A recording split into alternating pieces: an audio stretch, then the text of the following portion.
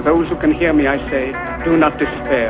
The misery that is now upon us is but the passing of greed, the bitterness of men who fear the way of human progress. The hate of men will pass and dictators die, and the power they took from the people will return to the people. Because history has shown us that courage can be contagious, and hope can take on a life of its own. I will bring you hope, old friend, and I ask only one thing in return. We move now, together. Not at all. Hope is not lost today. It is found. Hope is what keeps you going. Even if the whole world is telling you to move, it is your duty to plant yourself like a tree, look them in the eye and say no. You move. Welcome to the Skiffy and Fantasy Show. I'm Paul Weimer, and today on Signal Boost we have Sean Grigsby here to talk about smoke eaters. Say hello, Sean. Hey, how's everybody doing? Welcome to the show. I'm glad to be here. So why don't we take it from the top, since this is a debut novel. Why don't you tell the readers the elevator pitch for smoke eaters? Sure. In 3 words, it's firefighters versus dragons. If you want to add a few more words to that, it's firefighters versus dragons in the future. Basically, if you want to compare it to movies, I tell people it's Reign of Fire meets Backdraft. So the main character is Cole Brannigan, and he is 60. He is a week out from retiring from the fire service. The year's 2121. Dragons have risen from the earth. They have destroyed America, but we're trying to hold it together.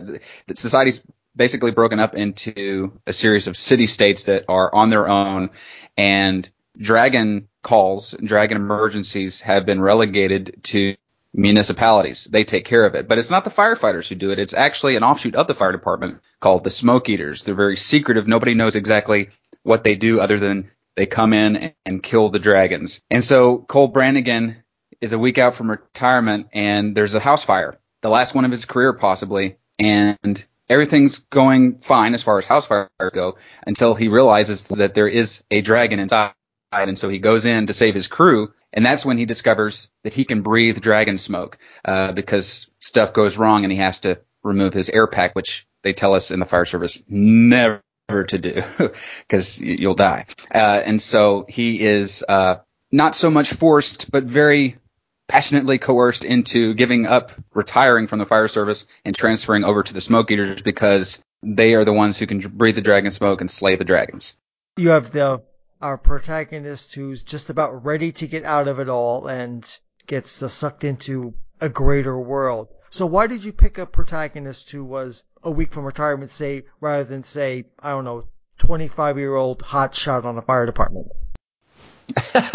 I guess the easiest answer is that it's just been done so many times before. The young, hero and all that. And I didn't want to. I try not to do the typical thing in my writing.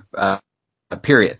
But it also maybe has to do with the fact that when I was writing it, or when I got the idea for it at least, I was in rookie school for the fire department again because I transferred to another city.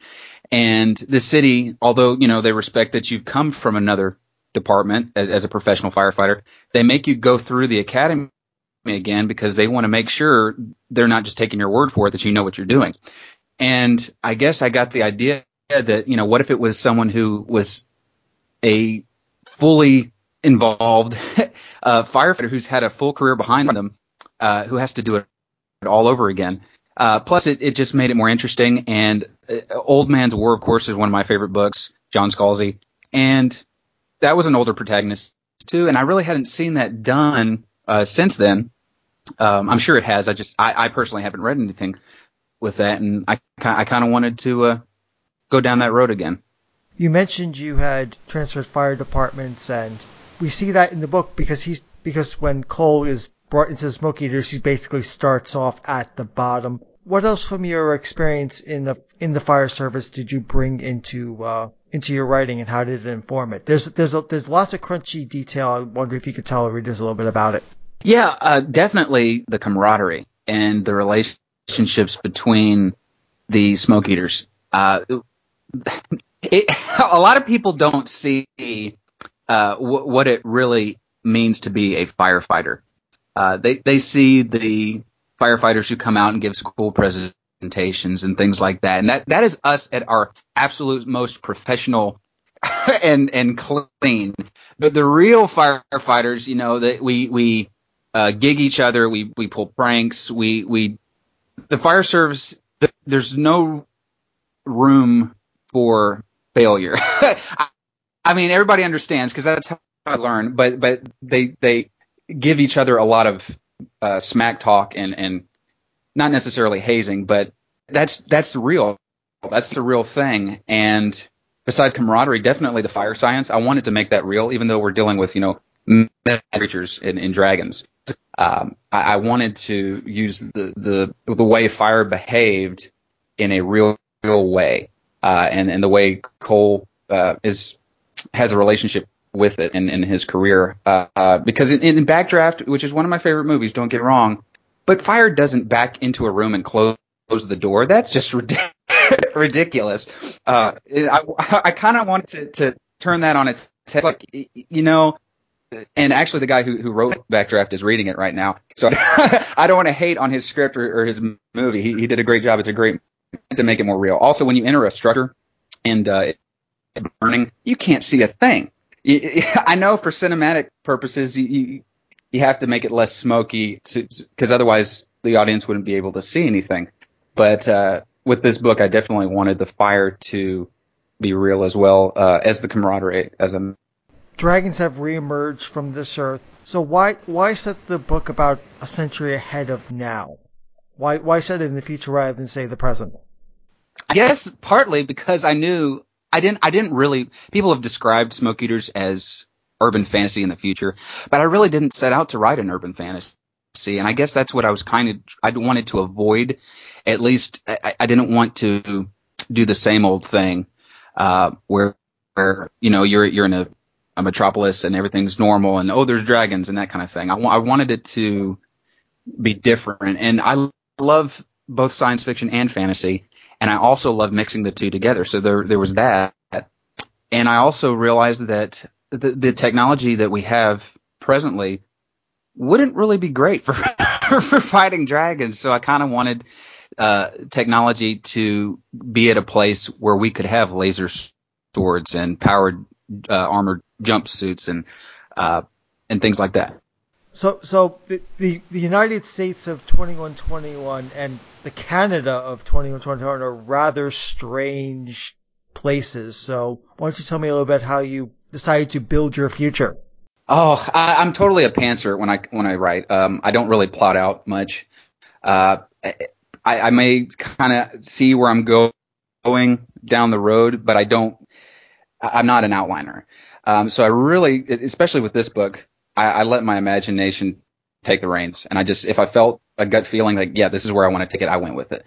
And that could be especially seen with the Wraiths, which a lot of people love, and a lot of people or few people are confused by, but that's just something I saw, and I said, that's what I want to do. That first scene, I saw a wraith floating over an ashen wasteland, and I kept questioning, well, why? This has nothing to do with dragons, but it's one of those things I just went with and kind of tied it in. With Canada, it was actually initially Neo Tokyo that they went to, and my agent, before we had even taken it out to publishers, said, I don't know if you should set it in Tokyo. Where would be somewhere else you could make? And I said, well, hey, how about Canada? Especially I like toying with the notion of, America, at least now, is always talking about, we need to build a wall. Well, what if Canada built a wall and kept us out? And they had all the technology that we didn't, and could survive dragons better than we could, and had a way better handle on it than us. And I really wanted Canada to be. I kind of journeyed through different genres in this book in a way, and Canada was totally cyberpunk for me. They're also kind of, not to spoil too much for our listeners, they're kind of a frenemy of the United States, especially with how they decide to treat dragons and their population's relationship with dragons. I found that really interesting. In the United States, it's all about destroying the dragons. Canada has a very different view, and I appreciated how you had contrasted those points of view across the Canadian Great Wall, as it were. Oh yeah, yeah. I kind of turned up the typical view of America's seen as this arrogant gun-toting type of place, and shoot first, ask questions later, which I disagree with. But I played with that, and versus Canada, who is sometimes viewed as more pacifist and more understanding, and I kind of worked that in. But I really wanted Canada to be basically a different world, even though they're not that far from you either, Paul, from where you live. So it's just funny to have this completely different world a few miles away over this wall. So since Neo Tokyo was your original conception for where the characters go to, I mean, Canada is useful given that you set in Ohio, so why Ohio of all places to set your book? First reason would be Ohio is where the first professional fire department was established. I did not know that. Yes, and so that was a tip of the hat to it.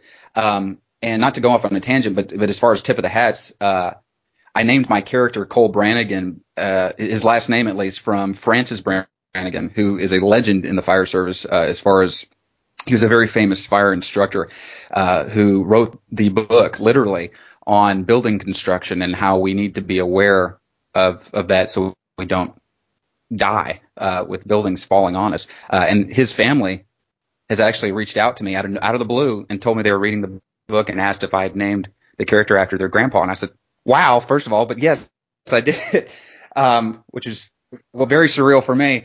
And I kind of went off on a tangent, even though I said I wasn't going to try to. But other than the reason Ohio was the setting, because that was the first professional fire department, was because my agent is from Ohio, and he'd been talking about how he'd love to represent a book that was set in Ohio. And I said, well, hey, I'll give you one.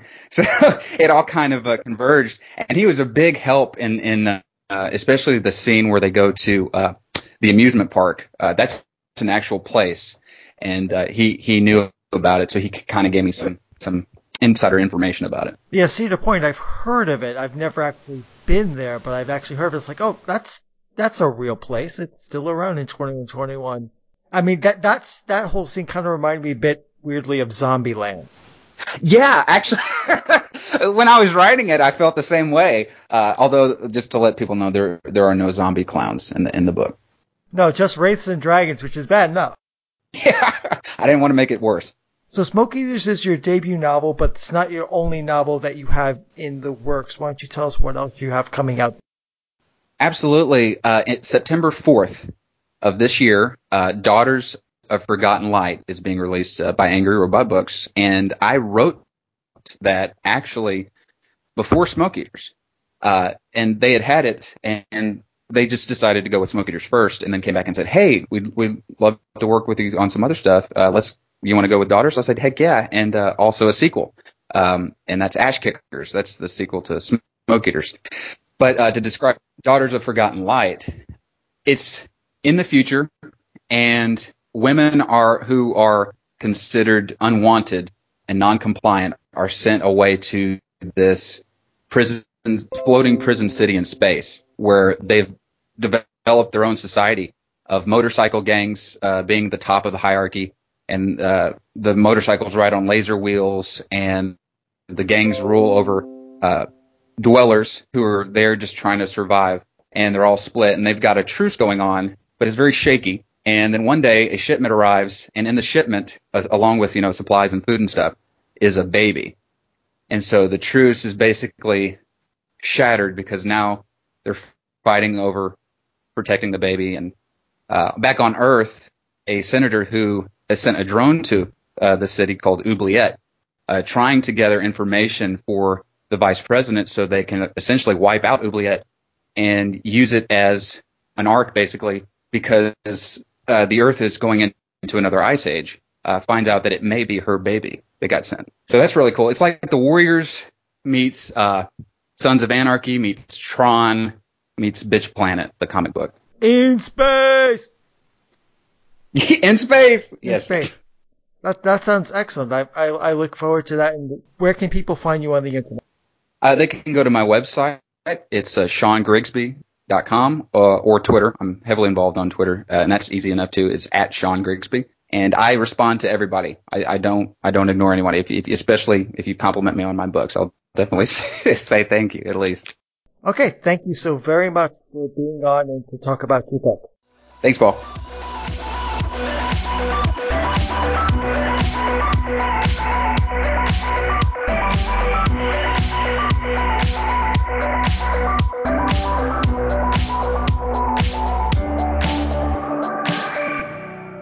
Welcome to the Skiffy and Fantasy Show. I'm Elizabeth, and today on Signal Boost we have Thoraiya Dyer, author of Echoes of Understory. Welcome to the show, Thoraiya. Hi, thanks for having me. Always a pleasure. So why don't you tell us a little bit about the Titan's Forest series? Well, so it's my first trilogy of novels from Tor Books. The first one, Crossroads of Canopy, came out last year, and Echoes of Understory is out this year, just last month. And it's set in a giant rainforest, kilometres or miles high for Americans. And the conceit is that the city of Canopy is so high off the ground, they don't even know or care what's down below. It's dark down there. There's a magical barrier to keep the monsters out. But, of course, things happen, either characters falling down or monsters making their way up, which is fun. And I've been able to put in lots of my loves into the books. I love rainforests. I love animals. I'm a vet. I love martial arts. And I love world building and gods and pantheons and all those kinds of schemes of the powerful. So that's in there as well. So Broadleaf Forest is more typical of traditional fantasy. So was choosing to set it in more of an Australasian rainforest a case of writing what you know, or was there something else you were exploring? I have always felt a bit sad that, hunting deer is just such a typical fantasy thing to do, but if you changed it to hunting a kangaroo, suddenly it seems to really throw people off.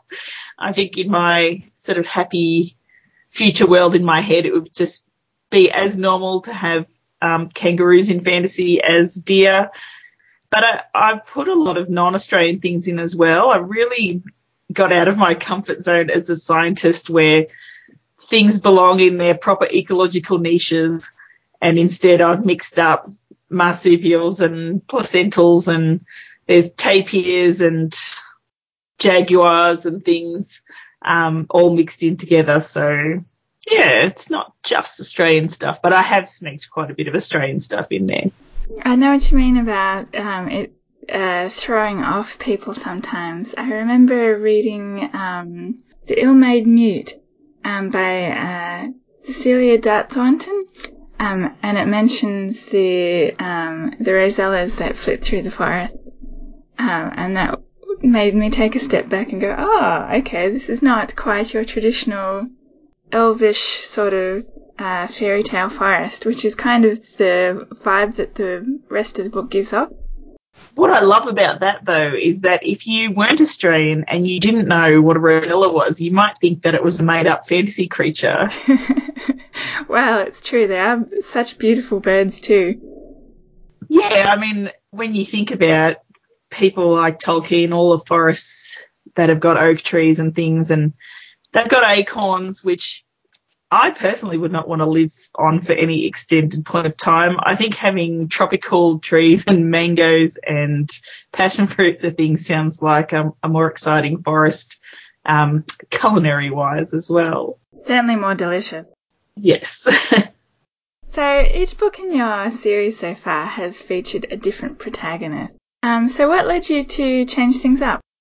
Well, part of that is the story of how one book turned into three.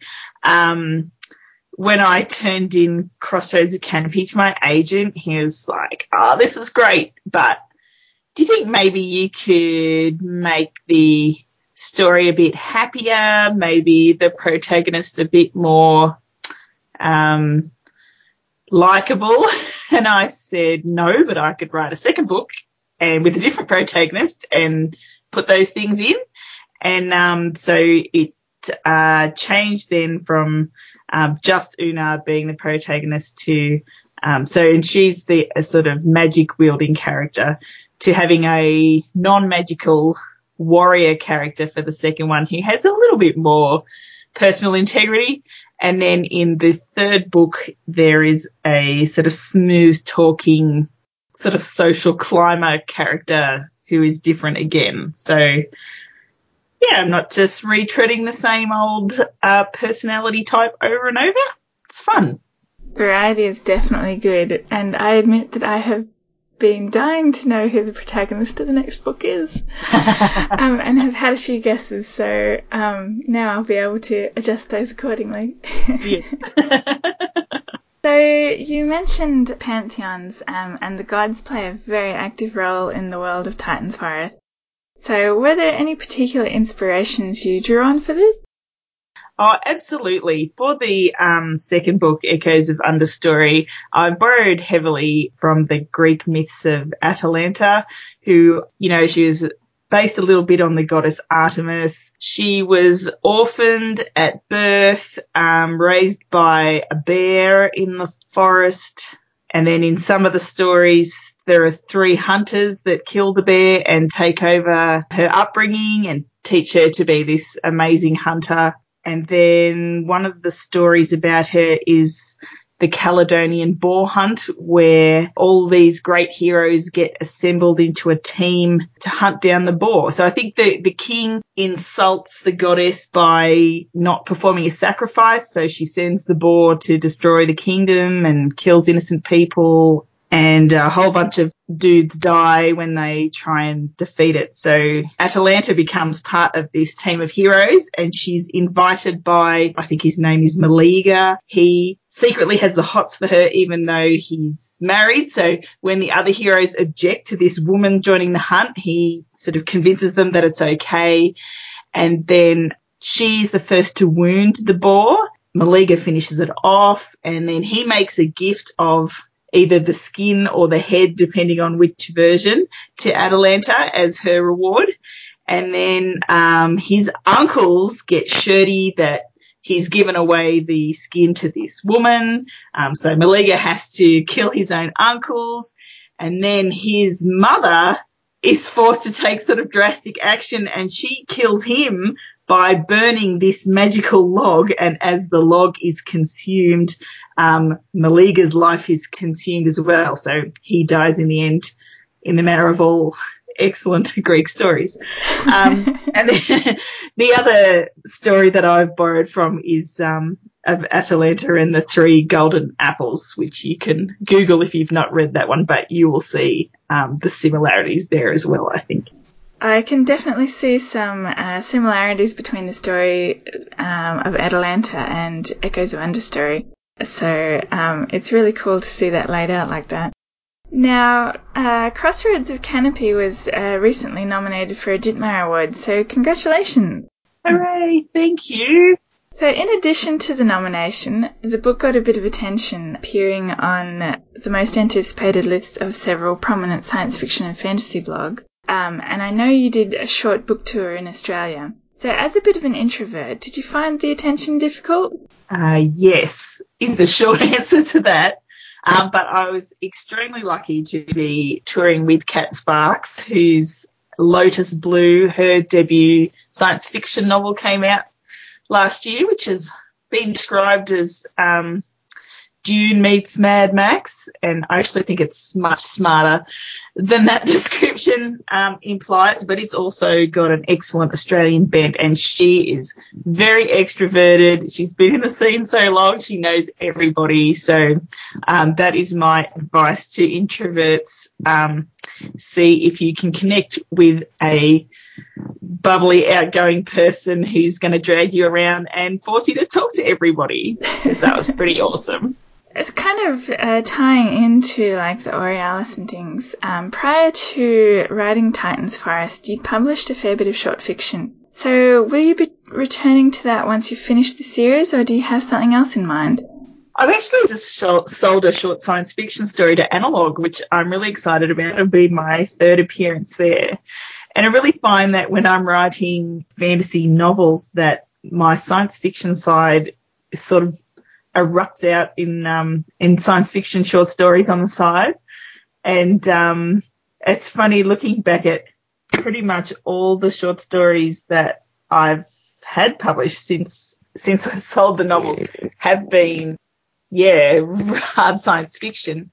So that's a good balance. And I think if I were to go to science fiction novels next, then probably it'd be the fantasy short stories that would be popping out on the side. But, I hope to keep going with both. And novellas too. I quite like novellas. So we're recording on the International Day of Forests. This will go live a while later. But in honour of the occasion, can you tell us what your favourite eucalyptus is? So the background to this is that about 5 minutes before this interview started, Elizabeth points out that this competition to heap poetic praise on your favourite eucalypt. And I immediately was like, wow, I wonder if the Sydney red gum still counts because it's classified as Angophora now. Would I get disqualified for that? I just love its beautiful smooth red trunks and the twisty branches. And then I'm like, well, if that's disqualified, how about a blue gum? It's got the smooth trunk as well. And what kind of tree nerd goes off into this tangent? I mean, I love tallow woods. I put them in my books, and I put bloodwoods in my books too, but I think maybe they've been moved out of the eucalyptus genus. But does it count if they used to be a eucalyptus? Yeah, I love a lot of eucalyptus trees, but I think I would go for the Sydney red gum if it was allowed. Sounds complicated. Well, they start off by classifying things just based on how they look, and then they try and classify them whether they can interbreed with each other. But eucalypts are really incestuous, and they can make all sorts of crosses, and then the DNA evidence gets in there and mucks up everything. So it is complicated, but cool. But cool. I was recently paid a trip to the Australian Botanic Gardens and went for a walk through the eucalyptus lawn, and the smell is just glorious. They are wonderful, and there's the strawberry gum, I think it's called, and it smells like strawberry if you crush the leaves, and there's all the lemony ones, and they're great. So before we wrap up, can you let us know where we can find you and your work? Yes, so my website is thoraiyadyer.com. I'm on the Twitters at Thoraiya Dyer. My work, I would love it if you would get it from your local bookshop, your bricks and mortar store, but secretly it's cheapest on Book Depository, and the Kindle version is on Amazon. Well worth getting the paper version though for the stunning artwork of the covers. I have these amazing Mark Simonetti covers. I just could stare at them for hours. And one of my dreams as a child/teenager, when I first thought maybe I could get published someday, was one of my favorite things to do was to look at a fantasy cover, like an imaginary city or a town, and sort of imagine myself into that world and pick a house and say, well, that would be my house if I lived in that world.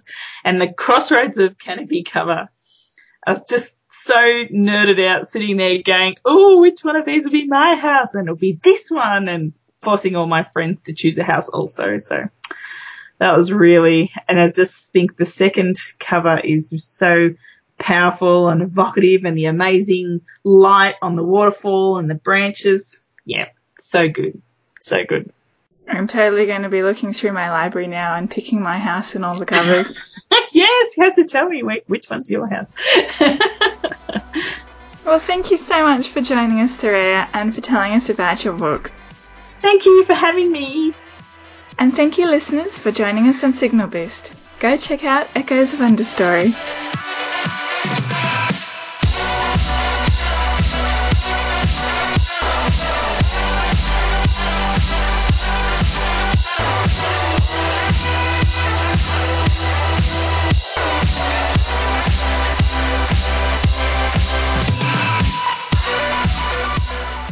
thank you for listening to the show. If you'd like to support us, you can find us at patreon.com/skiffyandfanty. If you'd like to get in touch with us, you can do so at our email at skiffyandfanty@gmail.com, on Twitter at skiffyandfanty, and on Facebook at The Skiffy and Fanty Show. Our intro and outro music comes from Dimension by Creo. You can find out more about them at freemusicarchive.org.